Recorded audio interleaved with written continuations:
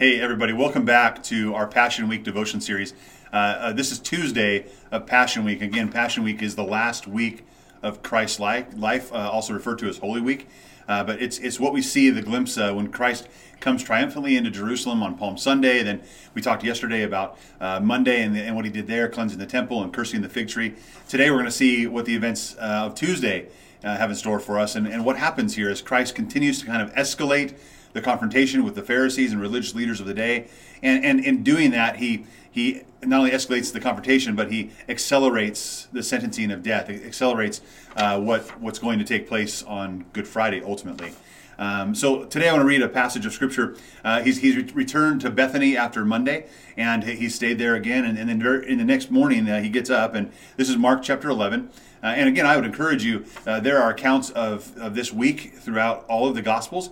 And I encourage you to go study and go cross-reference and look around and really get a full picture of what's going on. But today we're in Mark 11, looking at verses 20 and 21, and then we'll jump down to 27. It says, early in the morning, as they were passing by, they saw the fig tree withered from the roots up.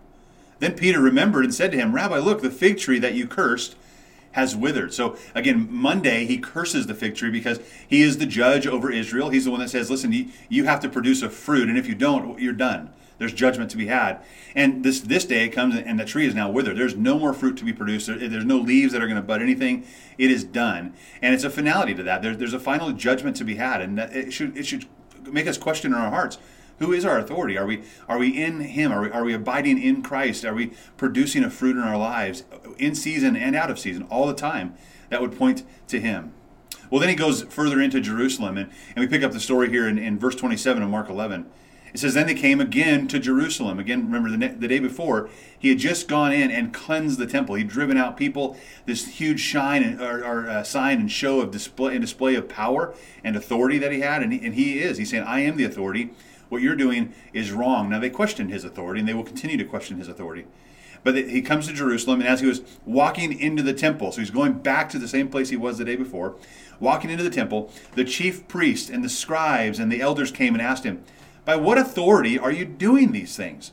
Who gave you this authority to do these things? Again, they're questioning his authority. And I said this yesterday, but they aren't questioning whether or not what they were doing was wrong. They're questioning, who are you to tell us that we're wrong? Who are you to tell us this is wrong? We're the leaders of the day. We have the power. It says, by what authority are you doing this? In verse 29, Jesus said, I will ask you one question, then answer me, and I will tell you by what authority I do these things. Was John's baptism from heaven or of human origin? Answer me, Jesus said. They discussed it among themselves, and they thought, if we say from heaven, then he'll say, well, why didn't you believe him? But if we say of human origin, they were afraid of the crowd because everyone thought that John was truly a prophet. So they answered Jesus, we don't know. And Jesus said to them, neither will I tell you by what authority I do these things. Now listen, they were already blinded. They didn't have any faith in the Messiah, the one sent from God. They didn't know the Father. They hadn't seen the Father. They were doing their own thing in their own way. And they wanted to continue in that. And they were blinded to the fact that Jesus was right there in front of them, that he was the one they should believe in. So he didn't answer that. And then he goes on and continues that day. You'll see in other accounts, he's with the children in the temple. He's teaching in the temple. He's there for a long time. In fact, Matthew, I think, is like chapter 21 through 26 is Tuesday, and what he teaches, and many parables he teaches. And it's this escalating confrontation, again, with the Pharisees that are there. And then after he has this time of teaching, at the end of that, there's a verse in John chapter 12. It says, even though he had performed so many signs in their presence, they didn't believe him. They didn't believe him. They still rejected him. You know, all the law and prophets point to Jesus. All that he says, all that he does points that he is the Messiah. And they still resisted. They still rejected him. Again, if Mondays was a sign and a visual representation of his authority, Tuesday was the day that he put it all into words and taught again and clearly said that he was the authority.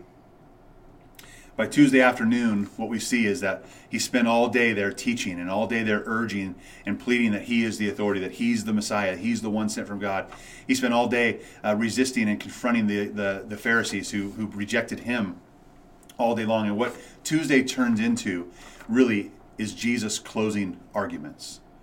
It's the fact that Jesus is saying, this is who I am, and you have resisted me and resisted the Father the entire time. And as he walks out of the temple that day, Tuesday evening, he walks out of the temple and he heads back to Bethany. He is absolutely, that's the last time he's teaching in the temple. That's the last time that he brings these things up to really rile people up. And now there's going to be a plot. And we see this happen at the end of the time on Tuesday in Matthew 26.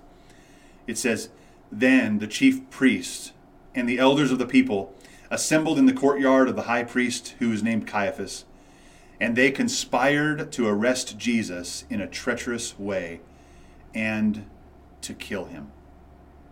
You see, Jesus knew this as he went into Jerusalem. He would not be the king of that day.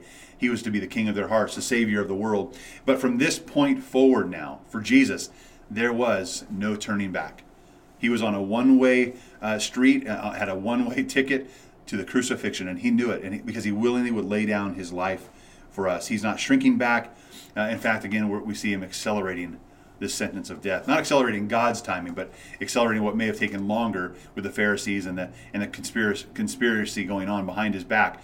It might have taken longer, but God knew exactly when it was supposed to take place.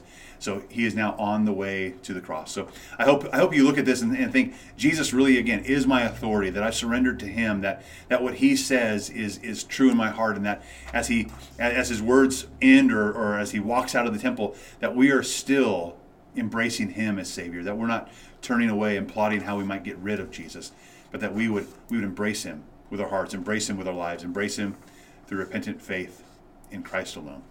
God bless you guys. I look forward to seeing you tomorrow morning.